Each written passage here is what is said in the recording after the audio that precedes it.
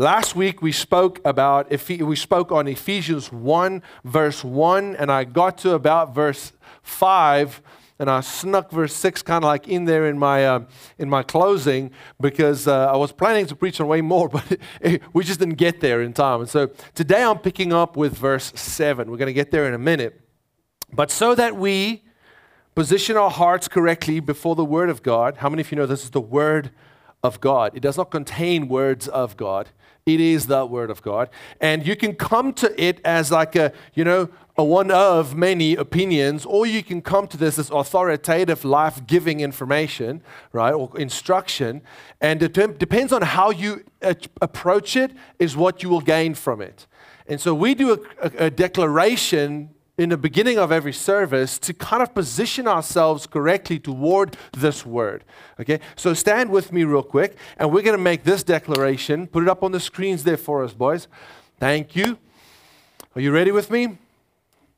There we go. 1, 2, 3. This is the word of God. I am who it says I am.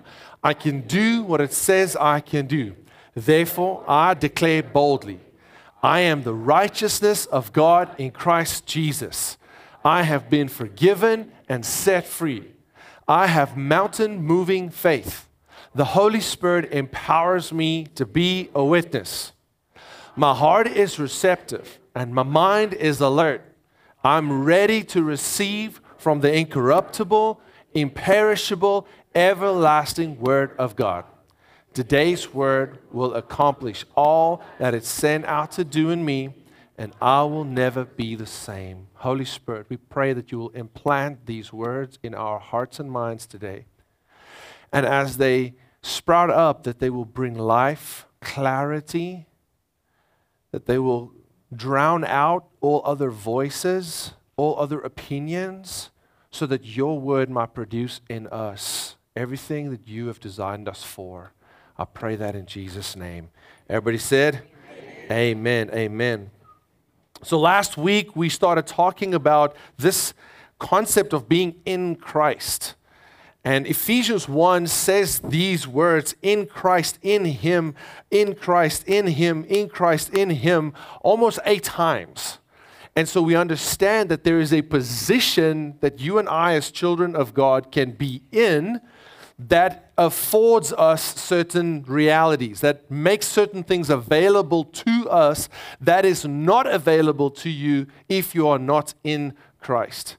And what we saw last week is that we have been blessed. We are blessed, we are chosen. In Christ we are holy. That's a big one to accept because we all know that we are still sinful, we are still failing in that pursuit of holiness, yet the Bible declares over us a state of holiness because we have chosen to trust in Christ for our salvation and not in our goodness, not in our good works. So God sees us as holy if we are in Christ, blameless, and then predestined to be adopted as His heirs. All right, as His heirs. Now, an heir is somebody that has access to an inheritance, right? All of y'all grew up in a house, and based on whether your children, your parents were, good parents, or they were able to leave an inheritance that you might be enjoying right now. Some of you don't have to, you never had to buy your own car because you were blessed with that vehicle. Some parents did not follow Christ, or they did not always make wise decisions, or life happened and they were unable to do so, but you were not given an inheritance. And so now it's your job to take the reins and say, I am going to build up something that's going to be given to my kids as a godly parent and as a Christ follower. But wherever you might be, we understand the process, we understand the concept of receiving an inheritance. And if you receive an inheritance and it's not free, then it's not an inheritance, then you're buying something. And I've seen also here how parents will sell their kids things. In my opinion, that doesn't really make sense unless there is, a need for the parent to be sustained through a transaction. But don't call that an inheritance, Because an inheritance is by virtue of the concept, not something that the heir has to pay for. You get that pro bono, right? You get that for free. So we are predestined to be adopted as heirs, and we are accepted in the beloved, and that this is God's original design for all of us. Say this: I am destined to walk with God in 2023. Now, because God knew that you would mess it up, I would mess it up, what He did was, before He made us, He already made up His mind that He would have to make a way for us to be able to do so. That's how we are predestined. He predestined us for adoption in Christ. In other words, He made a plan before we even were there that He would have to make a way in Christ for us to be able to live out what we were destined to live out in the first place. And so that's why the Bible says the Lamb was slain before even the foundation of the world. Before any one person was ever even created, God knew that He would have to make a way for us to walk with Him. And then He went ahead and He created. And every person and every human being that came from the loins of Adam and Eve, which by the way is all of us, have access to that predestined adoption in Christ.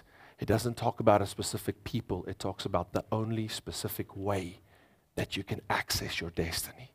And that is to be adopted in Jesus Christ. That is to accept that offer of Christ that came through Christ. And so we are destined to be God-like representatives on earth, right?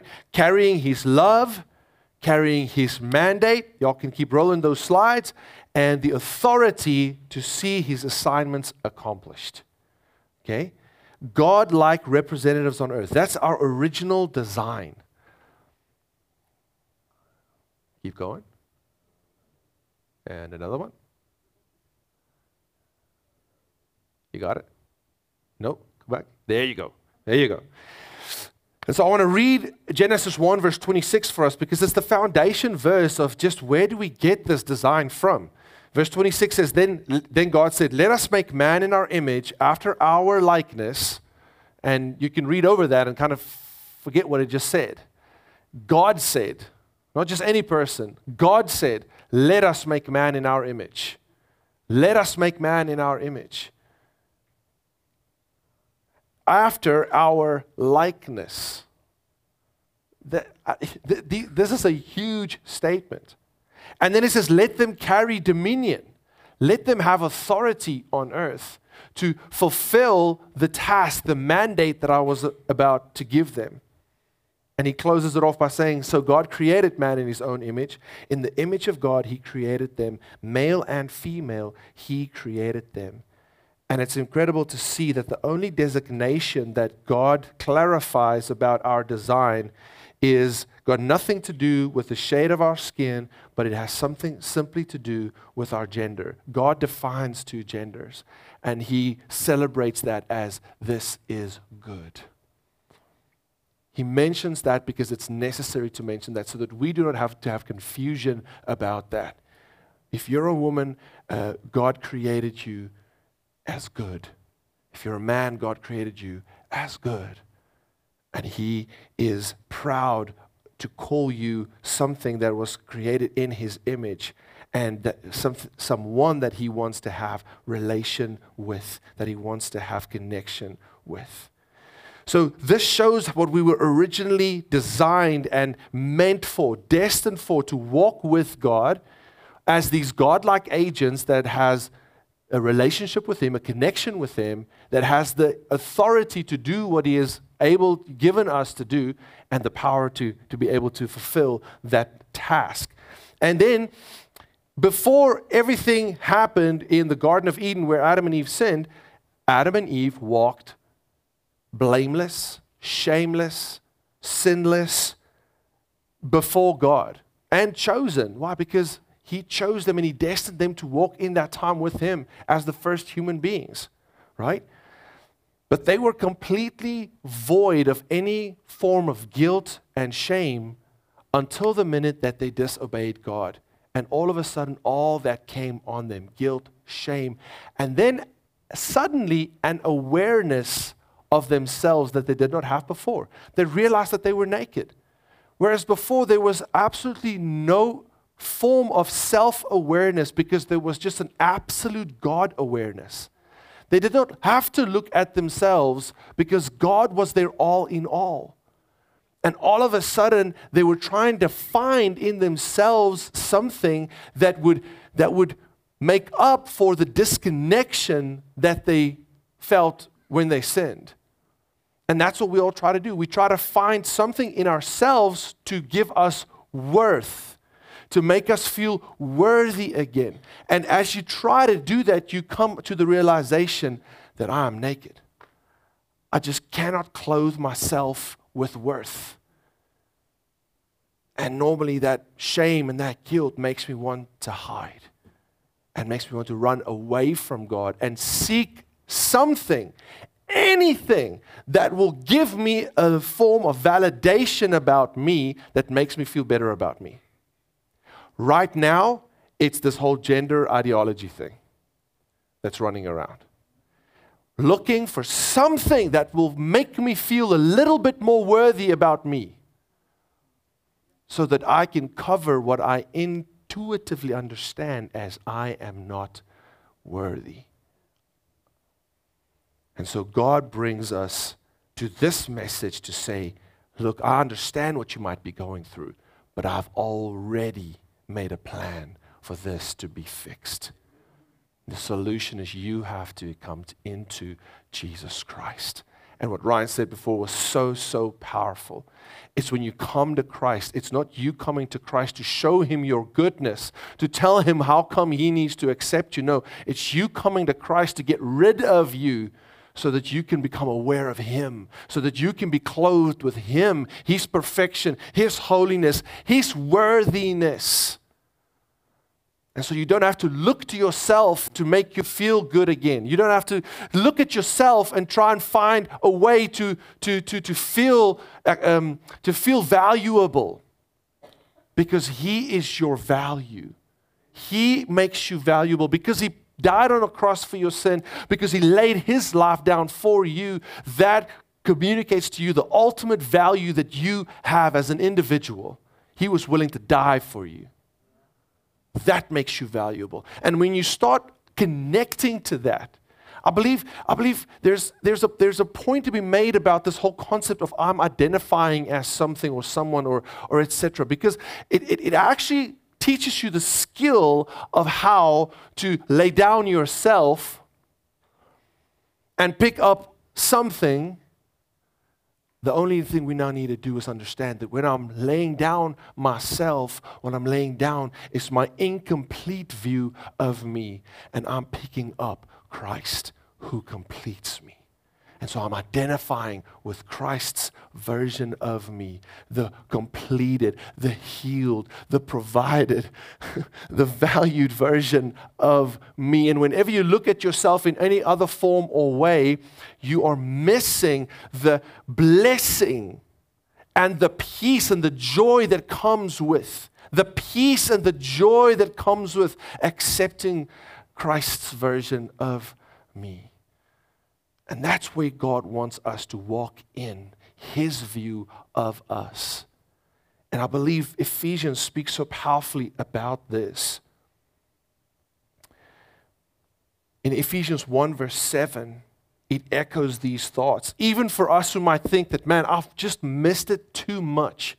I've walked too far away from this thing called the reality of Scripture. I can't get back to it. Verse 7 says, in Him we have redemption, through His blood, the forgiveness of our trespasses, according to the riches of His grace. How beautiful was the songs we sang today, the riches of His grace. Verse 8, which He lavished upon us in all wisdom and insight. Now hear this, the word redemption in the original language means to buy back a captive. to buy back a captive. So if you think that, man, you've messed up too far, you've walked away too far from this, what you're describing is somebody who's unable to come back by themselves. You're captive. That's what redemption is for. It doesn't matter where you're at. It doesn't matter how far you've gone. It doesn't matter how much you've messed up. The blood of Christ redeems. It buys back the captive.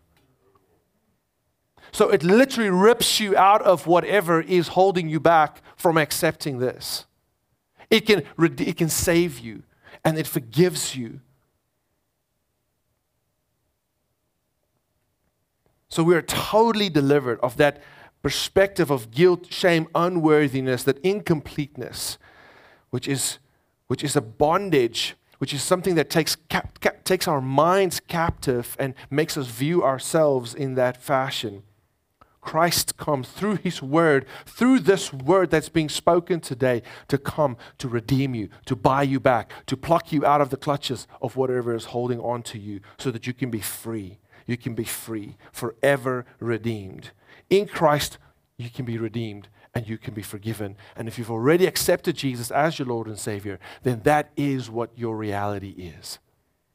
Even if your physical, time-bound experience says something different, the truth that reveals reality, because that's the first thing we spoke on 2 weeks back when we said God created reality, so He defines reality. I don't get to redefine reality because I have a different experience from what He defined in the beginning. Because He created it, He gets to define it. So you get His reality back, even if your experience of it isn't in this time-bound existence yet there. But you are it. And I know that's a difficult concept to grasp, but that is something that's a key. That's a key. Because that's why the Bible says you walk by faith and not by sight. Even if you don't feel it, even if you don't think it, because the Bible says it is it is it. That is your reality. And so what you can do from that is, because you've been given as a God-like agent that authority to accept that reality, now you can start the battle. Now you can say to whatever you're experiencing, I don't believe you. What I do believe is what the creator of reality has said about me. The redeemer of my reality has said about me. And so I will start walking according to it. And I will start making decisions based on it, not based on my experience. Because in there is an ever-increasing void of disappointment and delusionment. It takes you away further and further and further away from what is true, what is truly the blessing that you're seeking after, the value and the worth that you're seeking after. So verse 9 and 10 kind of brings a concluding thought to this first part of Ephesians 1. It says, He made known to us the mystery of His will. What I just spoke about, the fact that He destined you to walk and predestined you to be adopted in Christ, so that now you're able to walk in what He had planned for you all along. He made known the mystery of His will according to His purpose, which He set forth in Christ. And then in verse 10 it says, as a plan for the fullness of time to unite all things in Him, things in heaven and things on earth.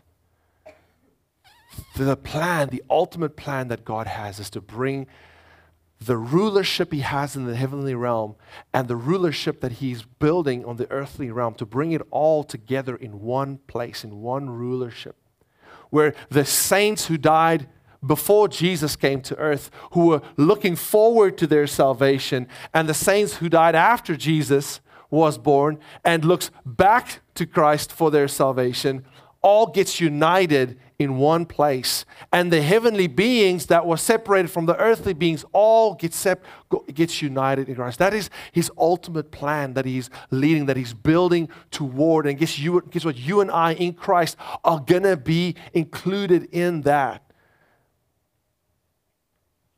by the power of His grace and by the power of the redemption that He made available to us. So that is a glorious place to look forward to.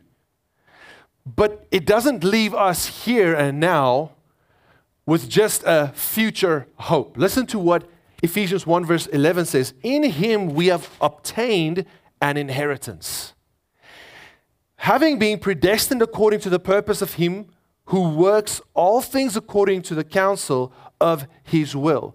In other words, if you're in Christ and he planned for you to be in Christ, which he planned for all to be in Christ, only some accepts it and really enters into Christ in faith and in submission to his will. That's how you enter into Christ, right?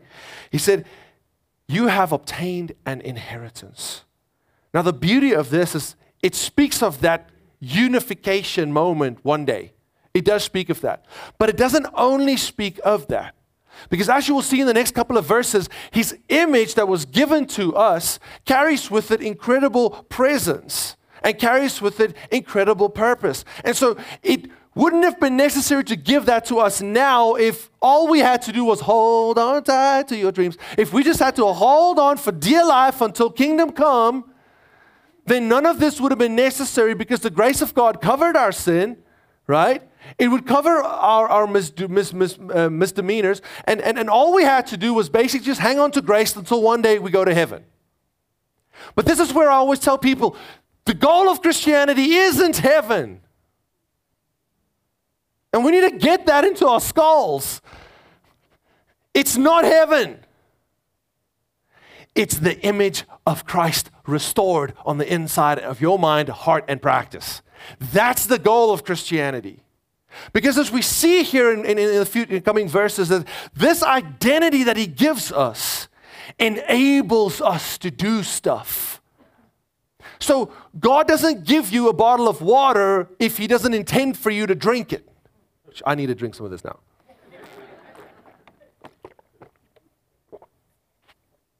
When he gives it to you, he intends that you will use it. So when he gave you his identity, and when he gave you his presence, he's meaning for you to use that, to walk in it, and to accomplish everything that it would enable you to accomplish. That's the original design. We were designed for connection. But somehow in Christianity, we've just started speaking about this relationship. Christianity is not a religion, it's just a relationship. No, it's not just a relationship. It's a relationship with a radical purpose. It's a relationship that's meant to pull you into your destiny, what you are supposed to walk in.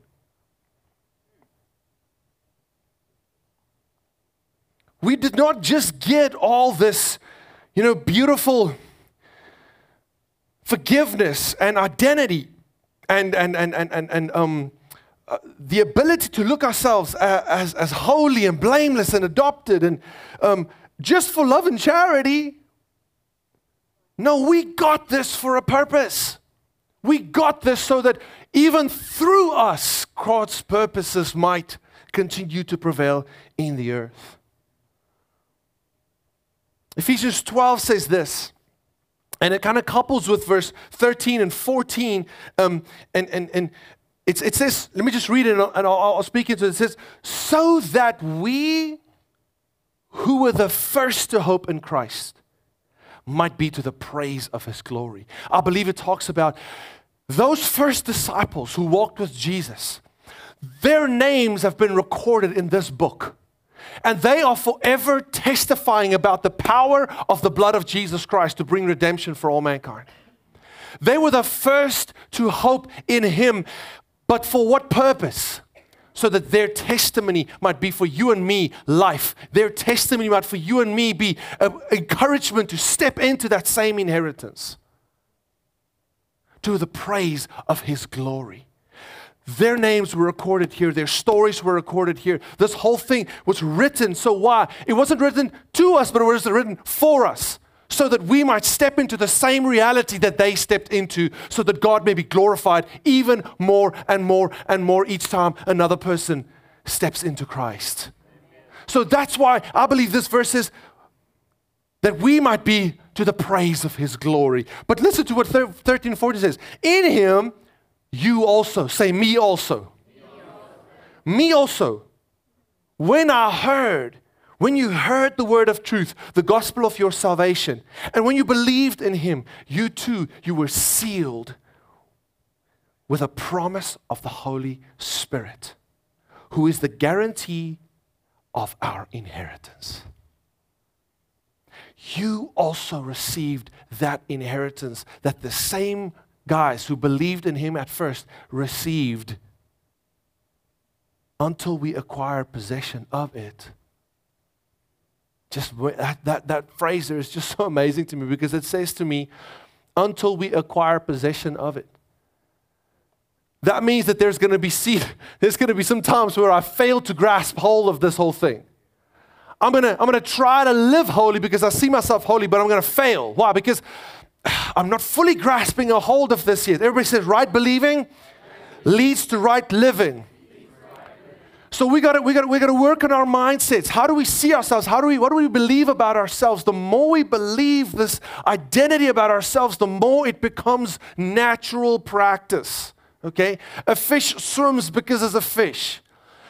He's not a fish because he swims. Otherwise, we all have scales and gills, right?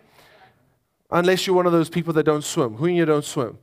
All right. You be the only human here.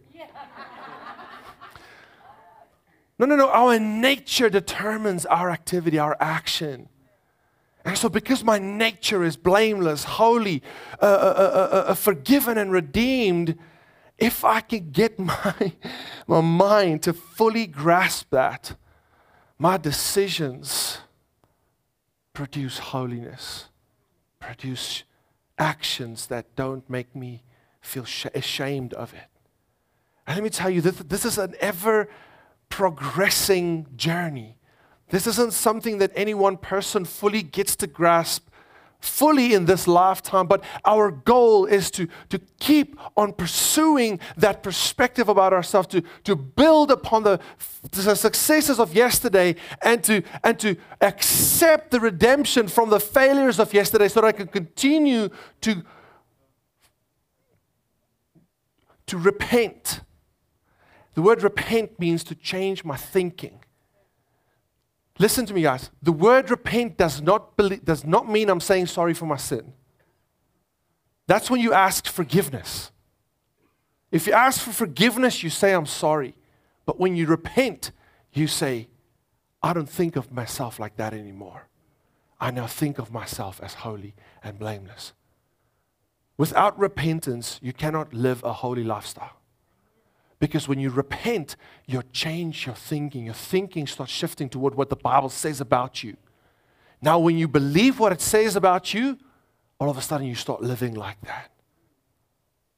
I believe it's time for us to allow the Holy Spirit to redefine us, to tell us who we are, instead of us trying to define ourselves the whole time, ineffectively, unsatisfyingly, never really getting what we need, being disappointed the whole time, until we truly accept who He says of us, who we are, until we acquire possession of it. But for what? For the praise of His glory. I believe this brings a little bit of a shift in this whole conversation about identity, because our identity is not just there for us to have the benefit of walking in victory over our sin, but we've been blessed to be a blessing. Like these boys who wrote down their stories, who spoke to nations, who went to people that nobody even thought that they were going to be included in this whole deal about Jesus, the Gentiles, right? Everybody thought the Samaritans and all those boys, they were going to be like, I don't know what was going to happen to them, but the Israelites thought that Jesus was just for them. Jesus comes and says, hey, I'm not just here for you. I'm here for everybody. And guess what? You're going to go tell them. So if you thought that Jesus was just here for you, Jesus is here today to tell you that's not so. Jesus wants you to go tell everybody that He came for them, so that your life might become to the praise of His glory, to the praise of His glory. the more people who encounter you and see through you, see Christ in you, and hears the message of Christ from you, the more people will enter into Christ, and it will glorify our Father in heaven.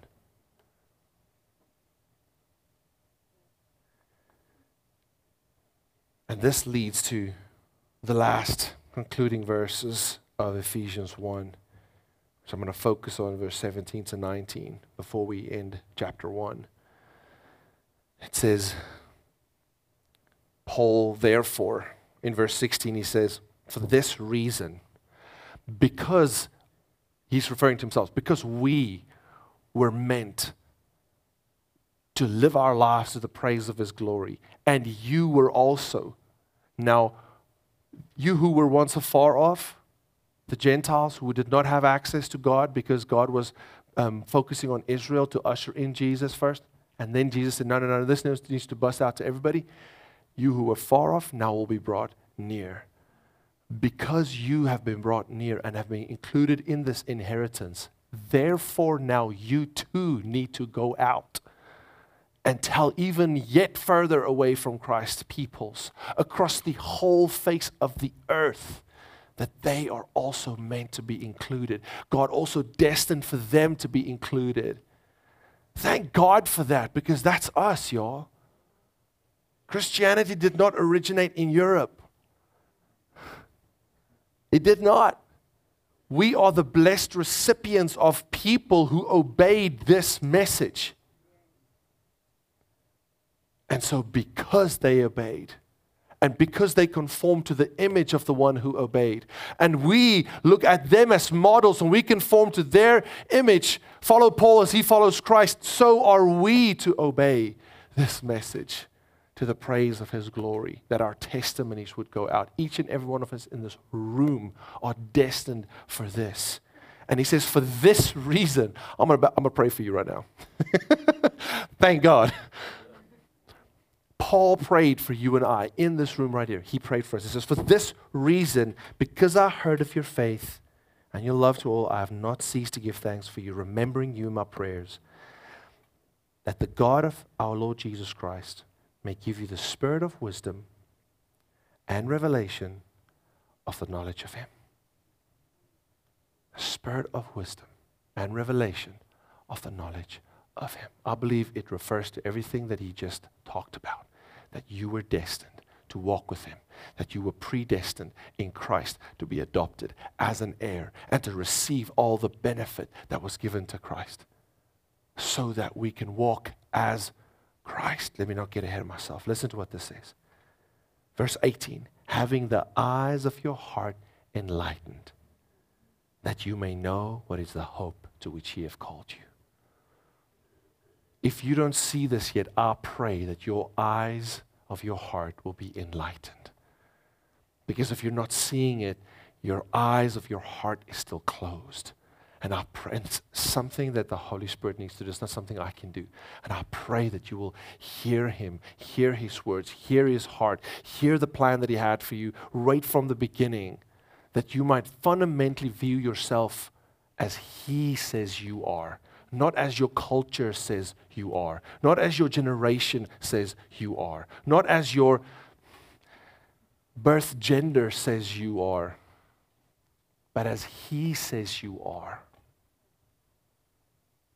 Because he defines us. What is this hope of the calling that he's talking about here? I believe this is incredible. Everybody say this: intimacy, inheritance, and influence. Write that down. Intimacy, inheritance, and influence. We've seen in the previous verses how coming into Christ and being redeemed and being forgiven and being washed clean enables us to step into a relationship with God. It is not your good works that makes you able to step into a relationship with God. It is his grace and your faith combined that makes you able to step into this relationship with God. That was what he intended from the very beginning. Intimacy with man. Now for us men, sometimes the word intimacy doesn't equate very well because it's like in our concept of it, it's an effeminate term. But if you have a healthy relationship with your father, and what we as men, older men may not have what's the rate? Why would have had or had? May not have had. I think it's have had. May not have had a great relationship with our fathers from a previous generation. At least in my culture, our previous generation, the fathers were cold and kind of like disconnected emotionally and not always very involved. But you might have a different experience, praise God. But if you did not, it's time for you to look at fathers who have healthy relationship with their sons and see how their sons relate to them. Like last night, my boy climbed onto my lap, and then he snuggled. I mean, they just, out and about the whole day, and he was there with his swimming trunks on, and he just came and sat with me. And I mean, he put his whole face into me. Like, it's like he was just, I can imagine like a little dog that just wants to come and somewhere in there. After a while, it's like, what are you doing? Like, you're all over me. It's like, Dad, I'm cold. I'm good. Just hold me. And I was just holding him. And I was just rubbing his back. And after a while, I stopped and he said, no, Dad, continue. Do that more. So here I was, just like me and my boy, just having the most intimate moment where he is totally secure. There's not a worry in the world in his father's embrace. There's no shame. There's no guilt. There's no condemnation. And if you can imagine that concept of intimacy where you're sitting with your father and there's absolute security, there's absolute peace, no guilt, no shame, no, oh, sorry, Dad, I haven't done this yet, or, oh, Lord, I need to do that still. But there's just rest and peace. That's what the Bible wants to communicate when it says you and I were meant for intimacy with our Father. And the women get this quicker than men, but men, I want to challenge you to build toward that. To be in that place with your Heavenly Father, where you can almost feel His embrace. Even if it's just in the form of thoughts and words that says to you, I've got you, my son. You're accepted. You are safe. I'm going to walk this out with you. I got you.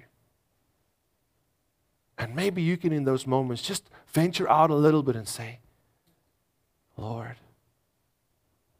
I love you. I thank you. I appreciate you. I believe that there is no purer worship than those moments. And God wants that for you. But God also wants inheritance for you. Let's read this verse again. Sorry, verse 18.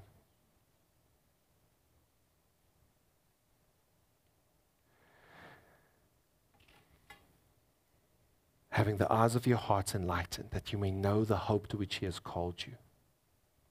Right? And what are the riches of His glorious inheritance in the saints? That we don't have to perform to get this. We get this because of our familial position.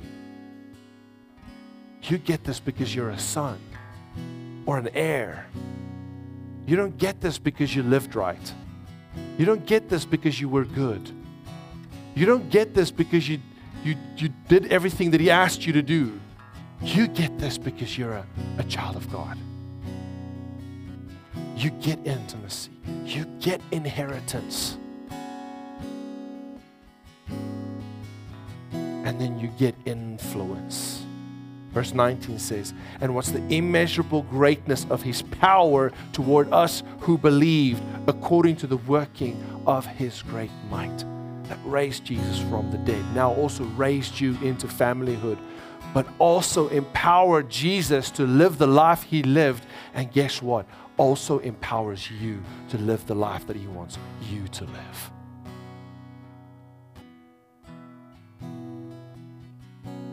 This hope of calling is that every Christian has been called to this. That's you in this room. That's me. Every Christian have been called to intimacy, inheritance, and influence. And you've been given the power to do that as well. And I can right now I can hear, oh no, I will never be able to do that. Oh no, that's not my wheelhouse. No, that's just human talk for not accepting the identity that Christ made available for you. Stop disqualifying yourself. Stop looking at yourself with less value than what Christ made available for you. If you accept his view of you, then this is what you not will be, but are already able to do. Are you holy? Yes. Do you sin? Yes. Can you influence other people, tell other people about Jesus? Yes. Are you going to sometimes struggle and maybe say the wrong thing? Yes. But just because you do that doesn't mean that you're incapable of it. Just like still sinning doesn't mean that you're no longer holy. Your holiness has been sealed by the presence of the Holy Spirit inside of you. Therefore, when you're struggling, when you're falling over your feet to try and make a disciple, to try and help somebody to know something about the Word, to have a spiritual conversation, that's okay. That's just you just getting getting your muscles going again. That's just you realizing, oh my goodness, I've been sitting still for so long, I've grown stiff. But guess what? Christ wants to raise you up out of that corpse-like state and get you active, get you going. But you won't be able to do this if you view yourself as different. And guess what? The first couple of chances you get to do that, you're going to have to fight. Who am I believing? Who am I? Who am I even? Can I do this? Well, that weird preacher guy said I could. I hope he's right. Hey, would you like to have a conversation about faith?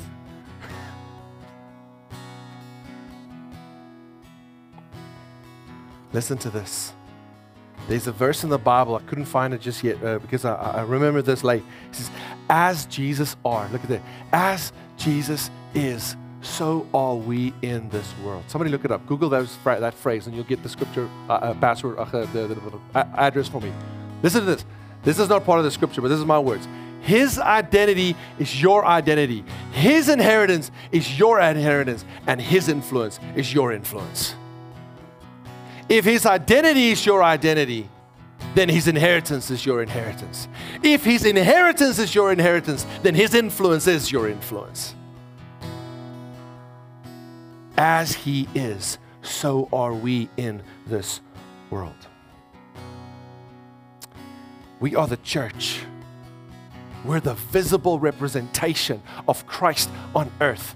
The Bible says here in Ephesians in the last verse, verse 23, it says, we are the body, get this, the fullness of him who fills all in all. We are the fullness of Christ that fills this world with the kingdom of God. You and I are we complete what Christ started on this world through identity, through inheritance, and through influence. And each and every one of us are called to that. Because that was our original design. That's what we were always meant to do. It was never going to be different in his design. So So that's why we need Jesus, so we can get back to that. Would you stand with me?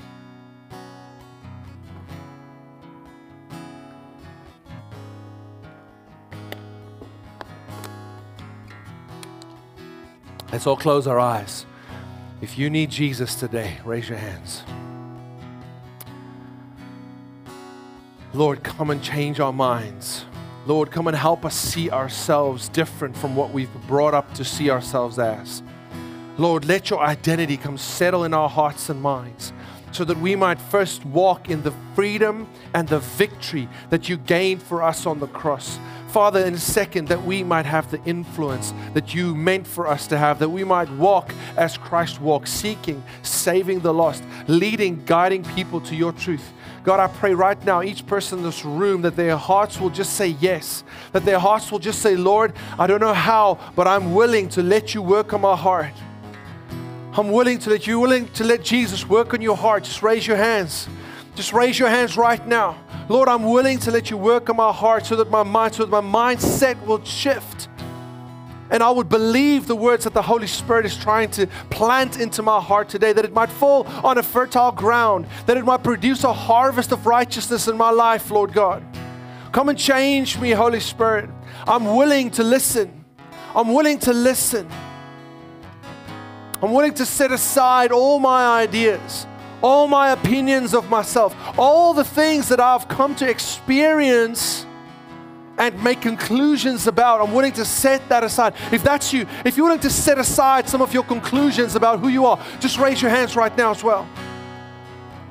Lord, I pray that your Holy Spirit might come and do a great, deep work on our hearts. We might walk out here, God, with the calling to intimacy, the calling to inheritance, and the calling to influence embedded in our souls, that we might know that you meant for us to walk as Jesus did, each and every one of us. You even promised that we will do greater works than Christ did on earth. Lord, help us to move toward that. Stretch our faith, God. Give us opportunity this week to have to wrestle with our identity. That we might have to go, if I believe this about me, I'm definitely going to do it. But if I believe that I'm like Christ, I should probably do it. God, give us those opportunities that we would have to step into it. And give us the boldness and the faith, Lord God, to just try. To just try. Lord, we want so desperately to see more of you in our lives.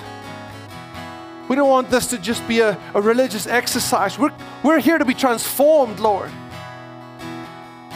into your identity, into your image, your character,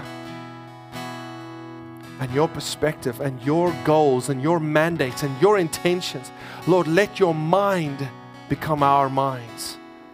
And Father, let whatever is important to you become important to us. Open our eyes to the things around us, and probably more so the people around us that are important to you. We pray all this in the name of Jesus. Amen, amen, amen.